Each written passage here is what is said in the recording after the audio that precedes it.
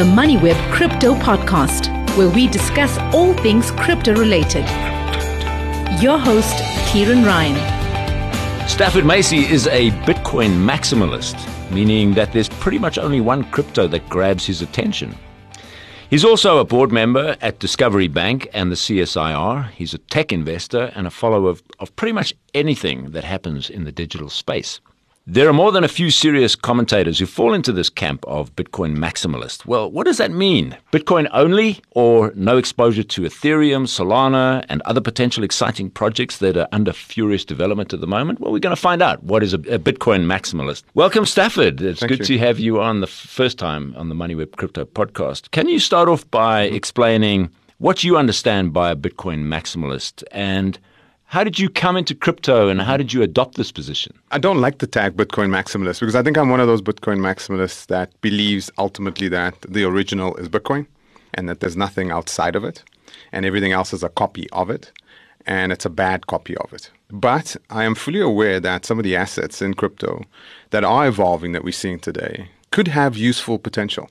But the way they're being implemented and the way they're being brought to market and the structure around them, I think, requires a lot more thought. I think ultimately, and this is probably very controversial, I think ultimately everything cascades back into Bitcoin, the original. I think all of these things become augments in some layered version inside of Bitcoin ultimately. Why? Because Bitcoin, it's not that I'm a Bitcoin maximalist. I get that. But I think Bitcoin is the only one that is true money. It is the only form of money that humanity has ever seen that's incorruptible, immutable, censor resistant, and it will be money that will be around for 1,000 years from now. We've never had money. In the history of humanity, we've never had money like this.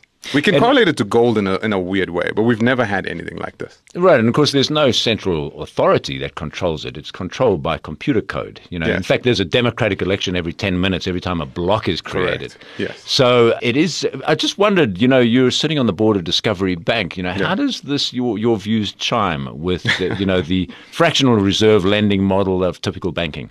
So I don't speak in any capacity relative to the independent executive board positions that I have. So I'm an independent and I don't speak on behalf of any army in my personal capacity. Let me make that clear. I believe not in things religiously from a business perspective or pure technological perspective. I believe it from a consumer perspective.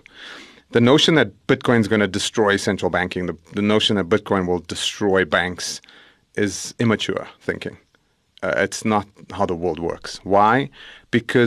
Not because of belief in institutions in any way or form, but I believe in where the consumer is. I grew up in Eldorado Park, south of Johannesburg. I know that when payments don't work, people die. It's not payments is not just a fun, cool fintech thing.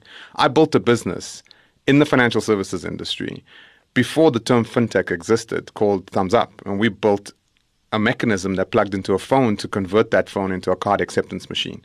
That was called the Payment Pebble. Absa launched it over here. We launched it in Australia with the ANZ Bank. We took it global, etc. And we raised capital. And it was one of the first big fintechs on the continent at the time that we did it. We did it before Square was around, for the Jack Dorsey did. So my background to that organization was instantiating it because I had a fundamental conviction around payments. And I wanted to take all my technological prowess and the little that I had to coagulate an incredible team to build and invent something that didn't exist in the first place. To plug a device into another device that was not secure to accept a card payment was an insane idea at the time. And we were so far ahead of everyone at the time. But that gave me the background to where I am today. I have a thorough understanding of the consumer. The consumer is not going to throw their credit cards away and the cash away and go to pure Bitcoin in the next 10 years. It's not going to happen. Consumers will pay relative to what merchants are willing to accept. And the notion of an omni-channel way of engaging for consumer is the way consumers want to engage. They want to walk into your shop and spend the cash that they have. They want to walk into your shop and spend the crypto that they have. They want to spend on the card that they have. That's where the consumers are, and that's not going to change. And I have a philosophical belief. I don't think Bitcoin was built for the formal economy. You and I that have cards and electronic forms of payment. I don't think Bitcoin was built for the informal economy.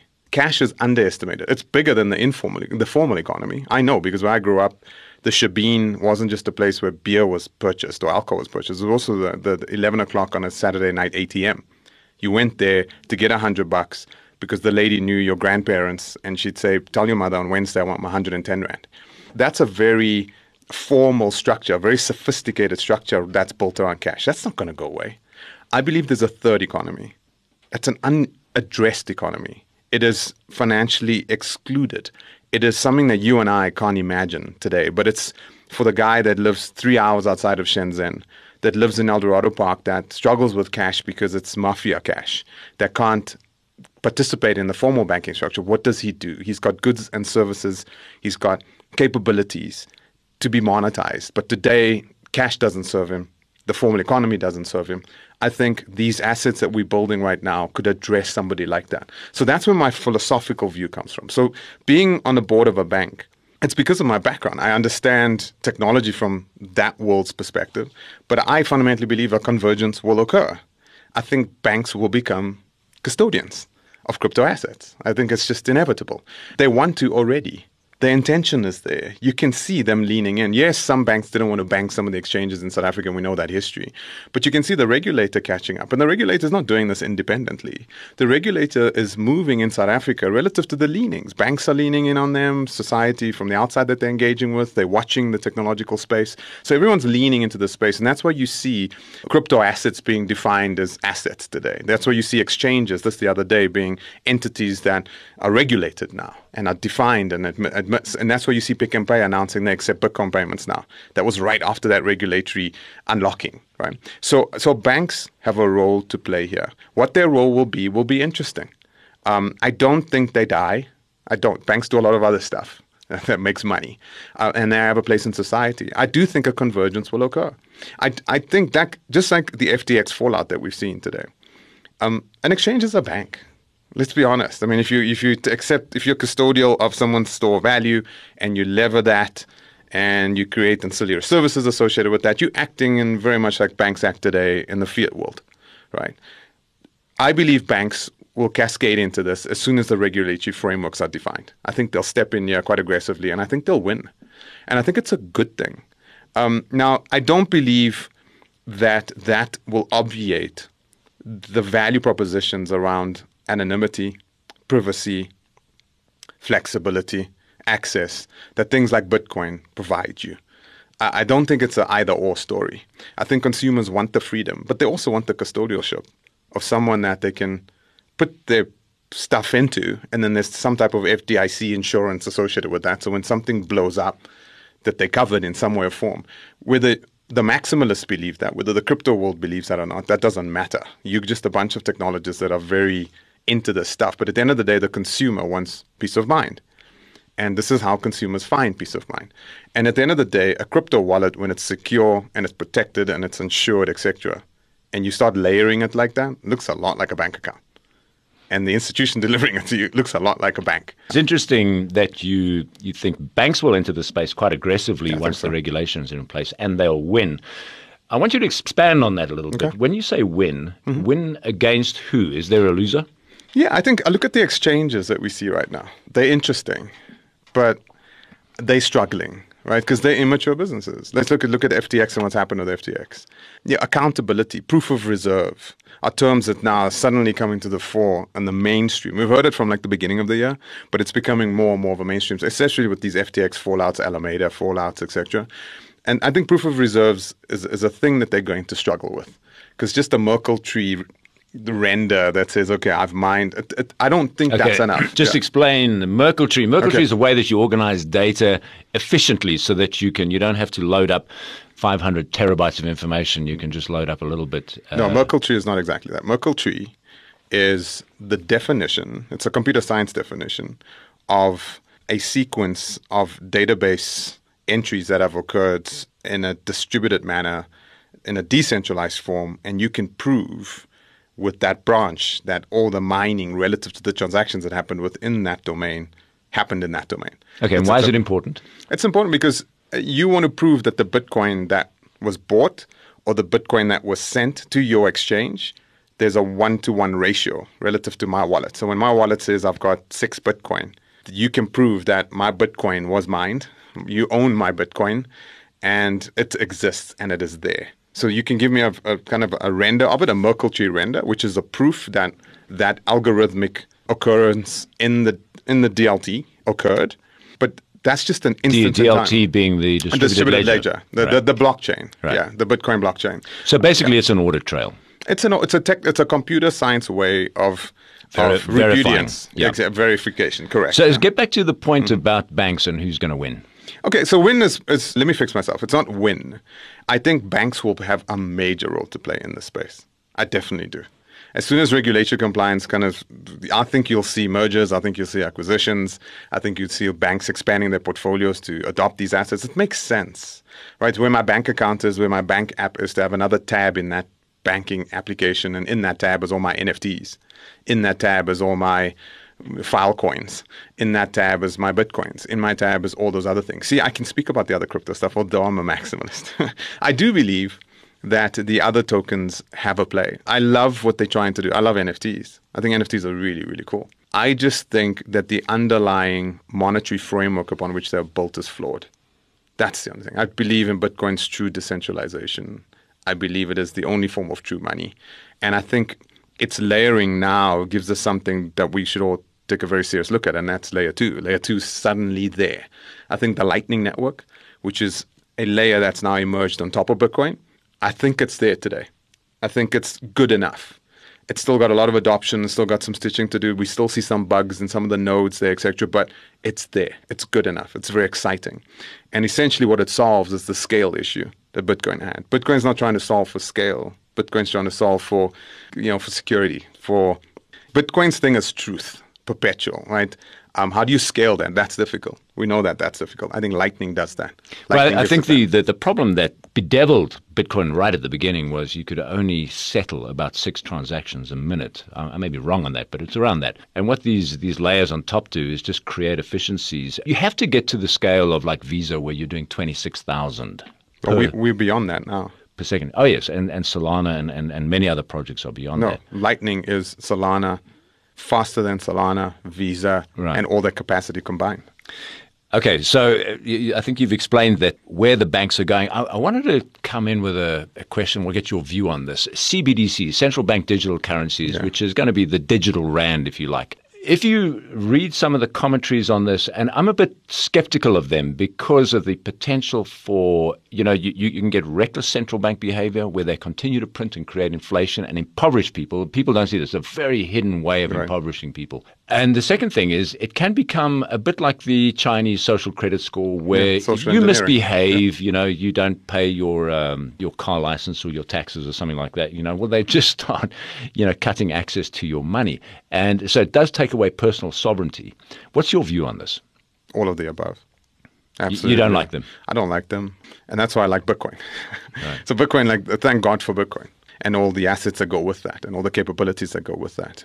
Because you're absolutely right. CBDCs are dangerous. We can't trust governments to work with money. Look at the history of money throughout humanity's history, right? Look at what governments have done with money. Look at what our governments have done with money. Look at what our Federal Reserves have done. Look at the stimulus that they engaged with in the last 3 years. I mean, I saw a stat the other day that more than a third of all dollars in circulation today was printed in the last 36 months. That's extraordinary, right? You just can't issue. That's why you're seeing all the inflationary aspects. And now what do? We put more levers in place to kind of increment more. We've broken, the fiat system is broken. And I think people have this notion like the dollar is going to be there forever or this form of money is going to be there forever. That's very naive. You don't see money existing beyond a century, usually, on a global basis, right? And I almost feel like we're hitting our maturity level with our fiat currencies right now. The dollar will be the last one to fall, but let's look at all the fundamentals at the bottom. It's all broken. It really, really is. And I see central banks, I see the European Central Bank came out yesterday or the day before. I actually tweeted out like a laugh out loud. They came out around something called Bitcoin's last breath or Bitcoin's about to die. And this paper which got published. That story's been written, 100 times? Yeah, anyone wants to Google Bitcoins, just Google Bitcoin obituaries. I think we're over 400 now. Right. So they just issued a paper saying this is going to be Bitcoin's last breath and etc. So I think they are threatened by what's going on. It's going to be interesting from a social political perspective on a global basis because if you take currency away as a mechanism to enforce sanctions or or to keep folks in line. It's interesting. If you take a look at what's happening with Russia, with Ukraine, and you take a look at BRICS, and how BRICS may expand out, and they're looking at a new currency in and amongst those countries to counter the dollar. There's a lot of global shifts happening at the moment. But again, thank God for Bitcoin. And that's why I think that Bitcoin is the gift. Bitcoin is that thing that gives us our independence, that moves us off an inflationary asset to a deflationary asset.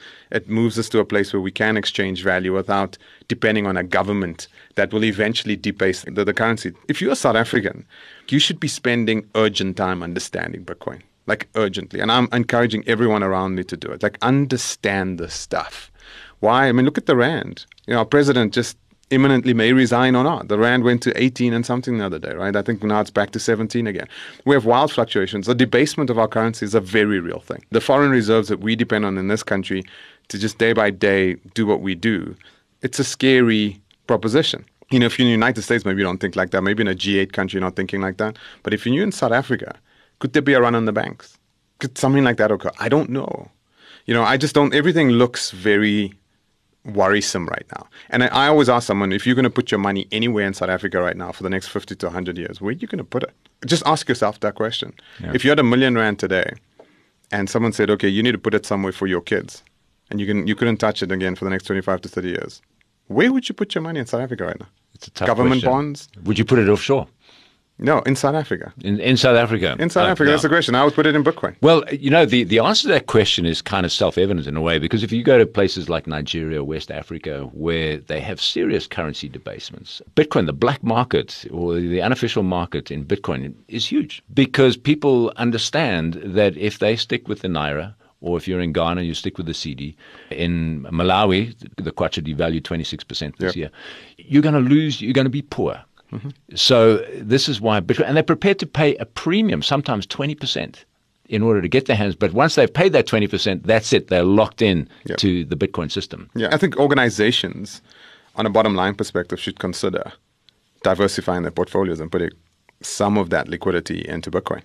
I think it makes sense. Like Michael Saylor from MicroStrategy. Yeah, and Elon Musk did it, and there's quite a few businesses that have done it, and a lot of businesses are doing it. And we're even seeing 401ks in the United States, big pension funds, opening themselves out to have Bitcoin there too. So I do think if you have a business today in South Africa and you've got some liquidity versus leaving it in a bank, where are you going to put it? I mean, I encourage a lot of businesses, and I've helped a lot of businesses to migrate that over into Bitcoin.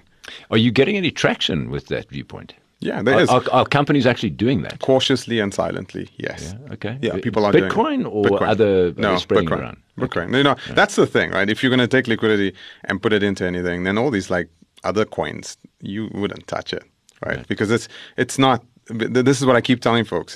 Even if it's Ethereum, Ethereum's a bunch of developers led by this guy called Vitalik, right? And they change stuff as they wish. It's a unregulated security.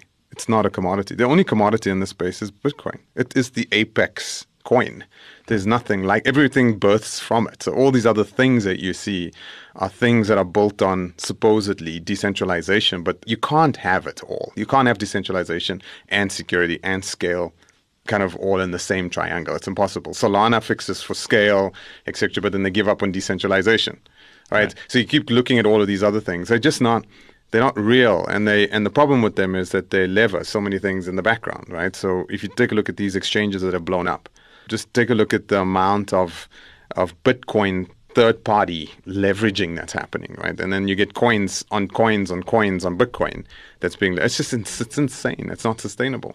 Well, I think if FTX was actually collateralizing its lending with Bitcoin, that probably would be a different outcome to the one that we see today. But they weren't. They were collateralizing with their own house currency, which is the FTT token. Yep. I looked at your LinkedIn profile. I never came across you until I saw you on the Biz News. I don't want to become across, so you're okay. I'm okay with you not coming across me. Yeah. You describe yourself on your LinkedIn profile as an AI, crypto, NFT, DeFi alchemist. Yeah. Please explain that. I think the space is so young. In my career, I've gone through quite a few epoch shifts from a technological perspective. I kind of immersed myself in the technological space in the early mid-90s. I got into the space. I worked at Telkom. I was a software engineer over there, coder, hardware engineer, software engineer. And because of Telkom's links to certain things, we gained access to technology before the public could see it. So we saw ARPA and DARPA nodes. And these were the kind of the arterial veins of points of presence, instances of the internet before the internet had a user interface. So we got to mess with that stuff. And I was lucky to be part of folks in the room to see that.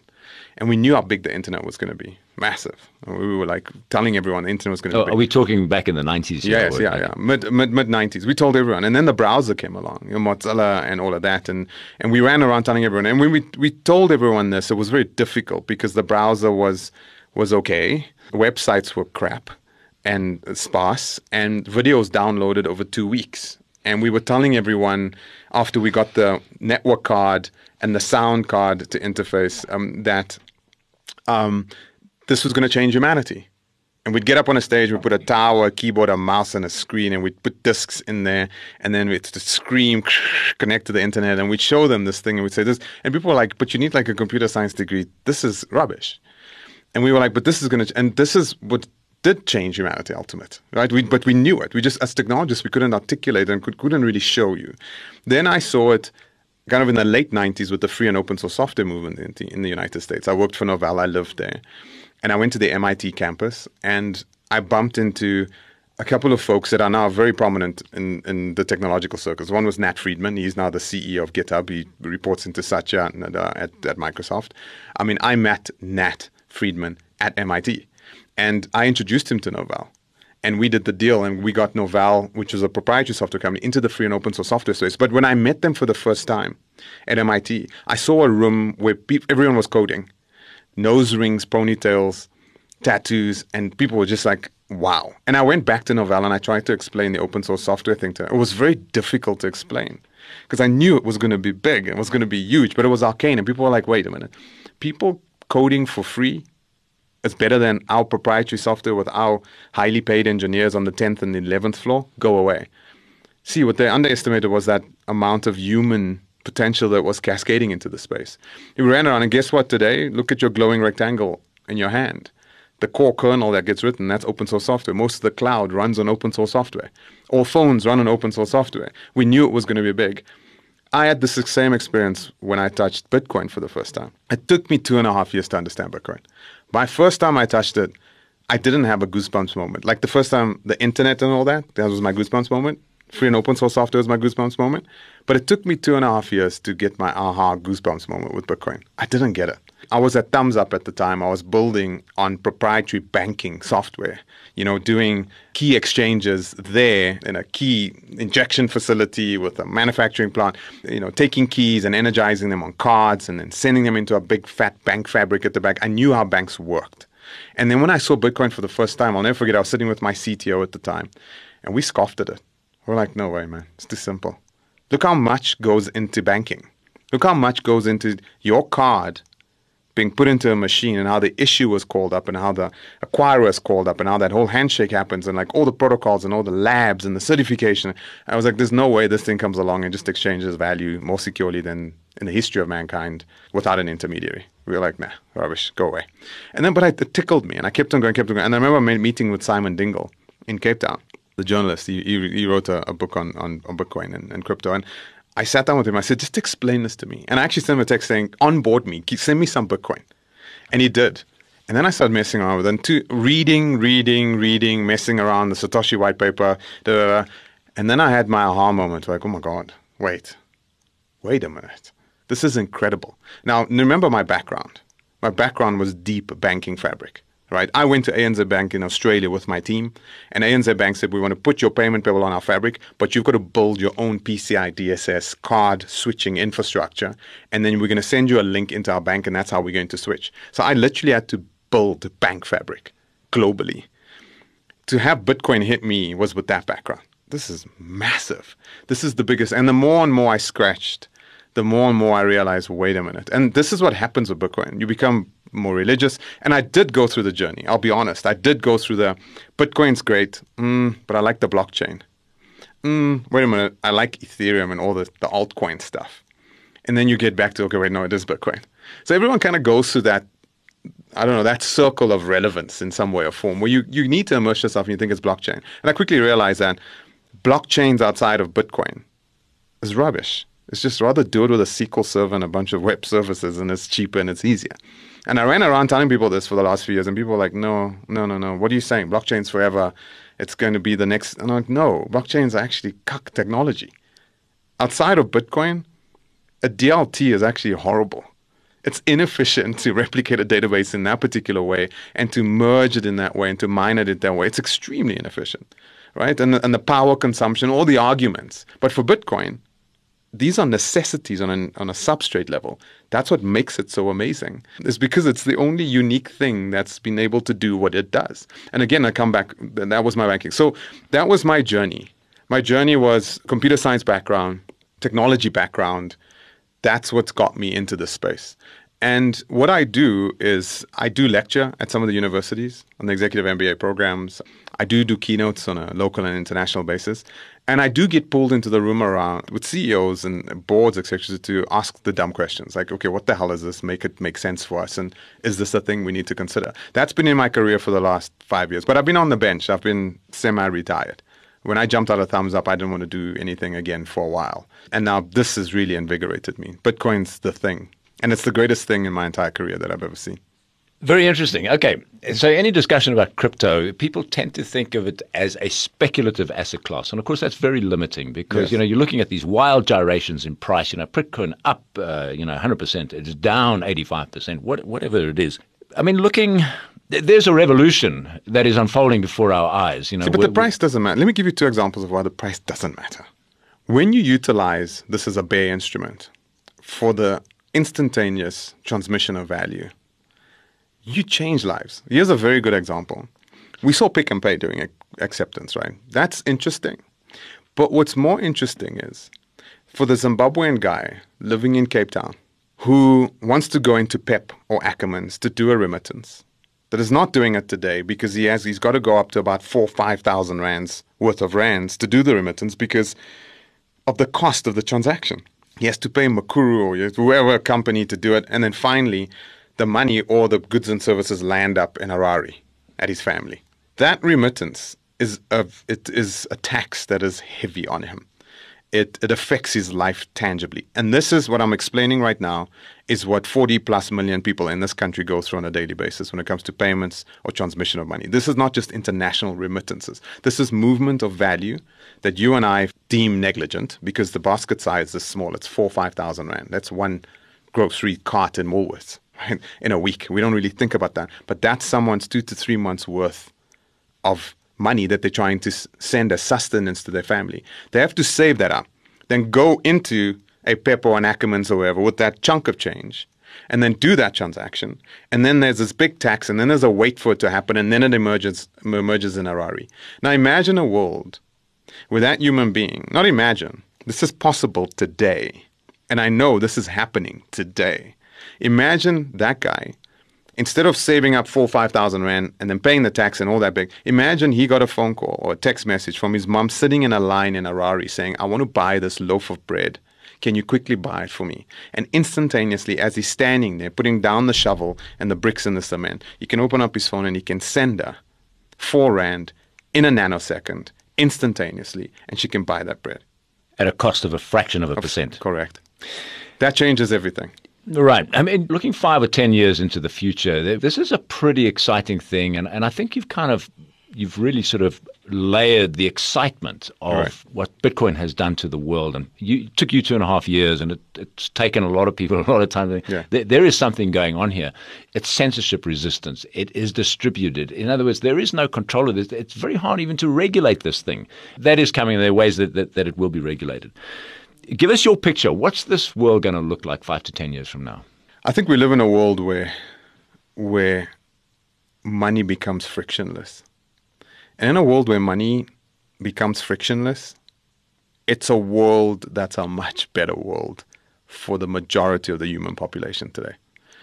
The majority of the human population today suffers because of the friction associated with money exchange. And money is the most elemental substrate foundational aspect of society, the exchange and the bartering and the movement. The internet gave us the ability to put our wares on the internet and to sell them locally, nationally, globally. I mean, and commerce just ballooned. From a GDP perspective, the promise is this holds, where a person sitting where I grew up in Eldorado Park can take their talent, their products and services in a monetary way, engage on a global basis, unlocks incredible latent human potential.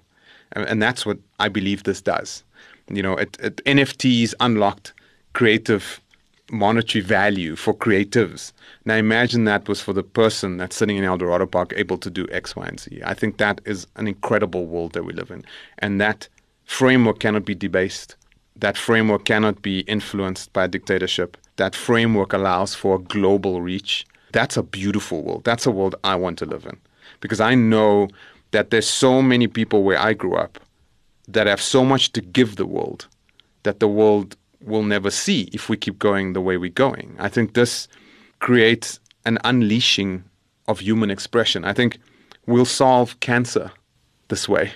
You know, people say the only next billion people to be connected to the internet will come from Africa. That's correct. But they're not just going to get connected. They're going to get connected to disparate species of artificial cognition. They're going to be connected to this monetary system or network that's completely decentralized. And I think that will allow us to coagulate latent human capacity in a way for us to collectively and in a collective intelligence way solve some of our biggest problems. That's why I don't believe the next Twitter will come from Africa or the next Facebook will come from Africa. I think the next Twitter of water purification will. I think the next Facebook of agriculture will. But the only way that's going to happen, truly, truly happen, is not just connecting people, but allowing for this monetary network to engage in this frictionless way. That's an unleashing of latent human potential. That's an incredible. I mean, do you see this as cell phones? You know, everybody pretty much in Africa these days has a smartphone. Even in some of the poorest areas, you'll find them with smartphones. That was a great leap because setting aside the point that data is so expensive in some places and still is, the fact that you could connect to the world and get information the same way that somebody in Europe could, that was a game changer. I was gold mining in Ghana for some years, and I remember these guys, these Europeans would come out there and they think they'd get gold at 20% below the London Metal Exchange price. And, you know, I had to disabuse them of that idea. These guys in the bush, you know, they hardly ever go to a city. They know what the price is today because they've got those phones. Correct. Is this the same kind of thing? This is the same kind of leap that we're looking at? Look at it this way. It's bigger. This is bigger than the internet. This is 1999, and I'm telling you that the internet's going to be really, really big. And you're looking at it going, don't know. Yeah, okay, maybe you can put a magazine and a website up. Yeah, okay. If you in 1999 understood, like we did when I was living in the United States, the fundamental protocol and architecture of what was happening, the HTTPs, the HTMLs, the all these open protocols that were being written and what it would spawn. Let's digress and say, okay, how has the internet impacted humanity since 1997 up until today, right? Now let's quantify that and make it the number 10. What lays ahead with Bitcoin? 10 to the power of 1 million. That's how big I think the impact will be. The impact is going to be tectonic. When you can start paying for something on a per second basis, that changes everything. It's just like with AI, right? I mean, you have the horse and you clickety-clacking, right? It's about the 1 horsepower. Then electricity came along with the engine and all of that, and then you sat on your bum and we gave you access to 500 horses in the car, right? Then you fast forward to today and now we have 500 minds in the vehicle. That changes the vehicle, which we can't really, in our skeuomorphic way of thinking, we can't really imagine. Like just like the car first had stirrups before it had a steering wheel, because we rode horses for so long. So when the engine came along with the 4 wheels, we thought, okay, we're going to turn with stirrups. Then the steering came along afterwards. And I think in the same skeuomorphic way, we're looking at this unlocking where we are right now. This is bigger than the internet. This is so big. I want to scream. That's how big it is. It is.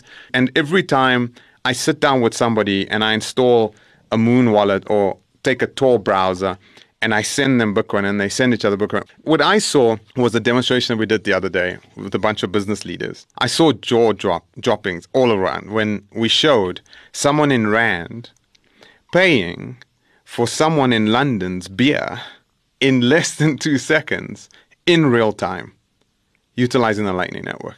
That's when you start realizing that it's not about the medium of exchange. It's not about the store of value. It's about this infrastructure that we suddenly have that gives us the ability to exchange value instantaneously. And when you experience that for the first time, truly experience that for the first time, when you see it, it sets you back. It's that moment where you just kind of sit back and you go, whoa, wait. Something big is undergoing. Something's happening here. And that's it. And I see people like Strike, the company with the Strike wallet, and, take a look at what they're doing in El Salvador. This is coming. And this is really, really, really, really big. And it's very, very exciting. And again, if you ask me, what does the world look like? I'm very, very positive. Because I think when you allow technological impedance to cut across society, on a neutral basis, and give everyone access, what normally happens is a tsunami of latent human expression. And whenever that happens, incredible things happen. I mean, social media has been bad, but it's also been really good. Social media has allowed people to discover people. It has solved certain problems. This will do it at a rate and in a way that you and I can't imagine today. I want to come back to NFTs and DeFi, get your opinion about that. NFTs created a marketplace for and made scarcity out of digital assets in a way that wasn't possible before, because you can picture up on the internet, 10 million people can look at it, but now you can actually have ownership of that, verifiable. Decentralized finance as well is a fascinating project. Mm-hmm. It's got its hiccups, it's got liquidity problems, but there again, you can lend without even disclosing your name. Nobody wants to know your name when you go and borrow on a DeFi platform. They survived. What we're seeing around us, these failures that have happened, the FTXs, the BlockFis, these are centralized. In other words, there's a human there making bad decisions. Yes. Whereas with a DeFi system, it's computer code. These problems have been thought out before. Mm-hmm. Where they do run into problems potentially is on the issue of liquidity. What's your view on that? I think it's huge. I think it's massive. I think you're asking me two questions. One is NFTs, and the other one is distributed finance and its architecture. I think NFTs are extraordinary. What's my view from a technology perspective? I love its instantiation because it reminds me a lot of GeoCities in the mid-90s on the internet. When you went to GeoCities, you went there to create a website. It was a place called GeoCities. You saw crappy websites, cool websites, crap websites. When you went to the internet in the mid-90s to late 90s, you sometimes see the under construction sign, and you'd see the little guy with the yellow and black sign and the little siren on top, and it should show that the website's under construction. And GeoCities was this place where people just went and they created and they created and they created. And it was stupid. And it was mediocre work. And Clay Shirky came out as an author, and he's a futurist technologist guy. And he said what taught him, GeoCities taught him something about when human beings en masse do something, even if it's deemed mediocre work, to never, ever ignore it. I mean, the thin protocols that run the internet today, that was mediocre work. It was a couple of guys sitting around coding. I mean, HTML, PHP, all these little things that led to open source websites. And that was written by a couple of people just getting together on an academic level and just messing around. And then it got legs and more legs and more legs and more legs. GeoCities was similar, kind of on a higher level. You had the protocol level, and GeoCities came along on top of that and gave us websites and visual. NFTs reminds me a lot of that. And NFTs is interesting because of the fun aspect of it, Bored Apes through to, World of Women, all these different communities. Now, whether you are skeptical about Bored Apes and what they're doing and generating their own token, et cetera, that's okay. That's the noise on the top. That's the GeoCities noise. What I look at is the protocol development at the bottom. And that's very, very interesting. I think NFTs are building the pipes, frameworks, and mechanisms, the architecture for true identity on the internet. And that's very, very interesting. So yes, a Bored Ape is an NFT, but what if my electronic patient health record was an NFT? If you keep going down that road, title deeds. I love the notion of contracts on the blockchain and the immutability, all that value proposition. I like it, but I like it from an authentication perspective, a repudiation perspective. I like the architecture that's emerging from this metaphorical GeoCities that are happening. Ask me about Bored Apes, I can't comment. I'm more logical in my thinking than I am artistic. But I understand people valuing art in a particular way. And if you think a Bored Ape is worth that, well, that's relative to what the two of you are willing to buy. Whether I think a Bored Ape's just a gift that I can copy, I've missed the point. That's not the point. That's not how the artwork works, and that's not how it's ever going to work. My thinking is more about, and when I look, I love to lift the lid and look underneath. And what I'm seeing underneath is incredible innovation and very interesting innovation that will lead to, NFT-based identity and NFT-based attributes associated with identity. That's more interesting for me. And when I see people going to a restaurant in New York City and authenticating with their Bored Ape to get in, when I see a class of services only if you are Bored Ape with these features that you can gain access to, forget the noise and the fuzzy-wuzzy stuff on the top. Look at the underlying substrate of what's happening and see if it has applicability across other industries. Healthcare, education, verification of ownership of assets, etc. This is where the NFT substrate work will have huge implications, massive implications. I love it. I follow it. I have invested. I've gone to OpenSea and all of those, and I've messed around with it on the fund side. But the protocol side is a lot more interesting to me, and I think it's going to be big. On the DeFi side, yes, I think that's incredible. The ability to take a piece of what you have, stake it, mint it, stake it, and then lever it, that's interesting.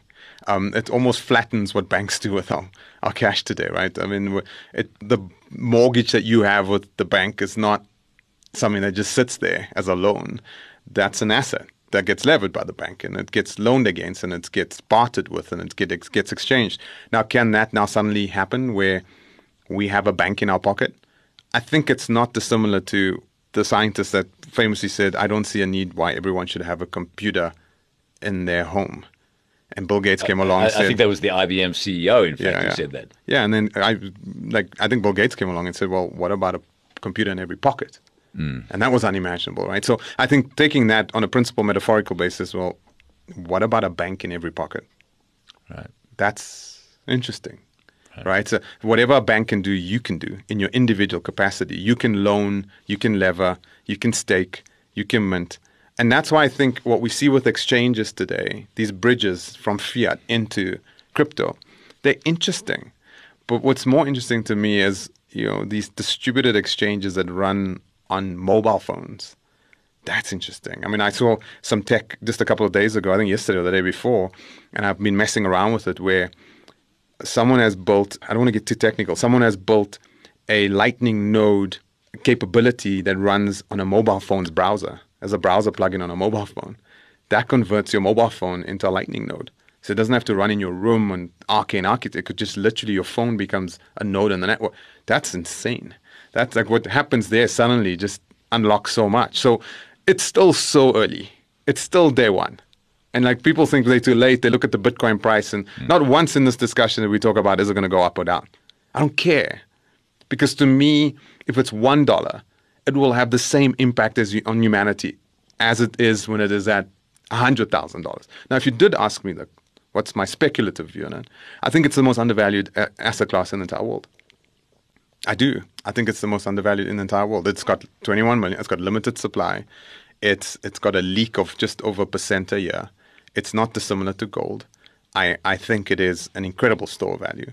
I think just on a pure math basis, if you get the necessary spot ETFs, regulatory compliance stuff in place, if you get $1 trillion to cascade into it, I think mathematically it means it's $500,000 a coin. If you get 2 to 2.5 trillion and you're sitting at $1 million a coin, is that feasible? That's conservative. And then, of course, it also depends. It's relative, because what is the dollar going to be worth when that happens? Stafford Massey, fascinating discussion about Bitcoin. Yes. And about the philosophy behind it. Yes. We're going to have to continue this discussion. We've run out of time. I do want to go into your views on AI on a separate podcast. I'd love to have you back again. Yeah. And also, some of these developments, I think, that are spin-offs of the Bitcoin white paper, DeFi, NFTs, that kind of thing. We're going to have to pursue that later, but I really appreciate you coming in. Thank you for having me.